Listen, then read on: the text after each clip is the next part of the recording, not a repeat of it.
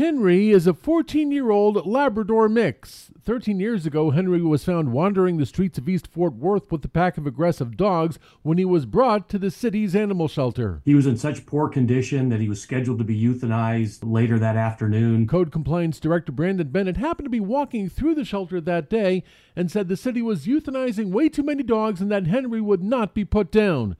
He was nursed back to health and spent the next decade raising awareness of shelter programs and promoting responsible pet ownership. We felt that we could demonstrate to the public and the business community that with a little bit of love and time, that we could save more animals like Henry. You can visit Henry tomorrow from noon to 2 p.m. at the Silcox Animal Care and Control Center on Martin Street. There will also be free pet adoptions that afternoon.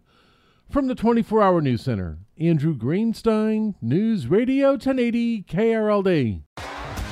T-Mobile has invested billions to light up America's largest 5G network, from big cities to small towns, including right here in yours. And great coverage is just the beginning. Right now, families and small businesses can save up to 20% versus AT&T and Verizon when they switch. Visit your local T-Mobile store today.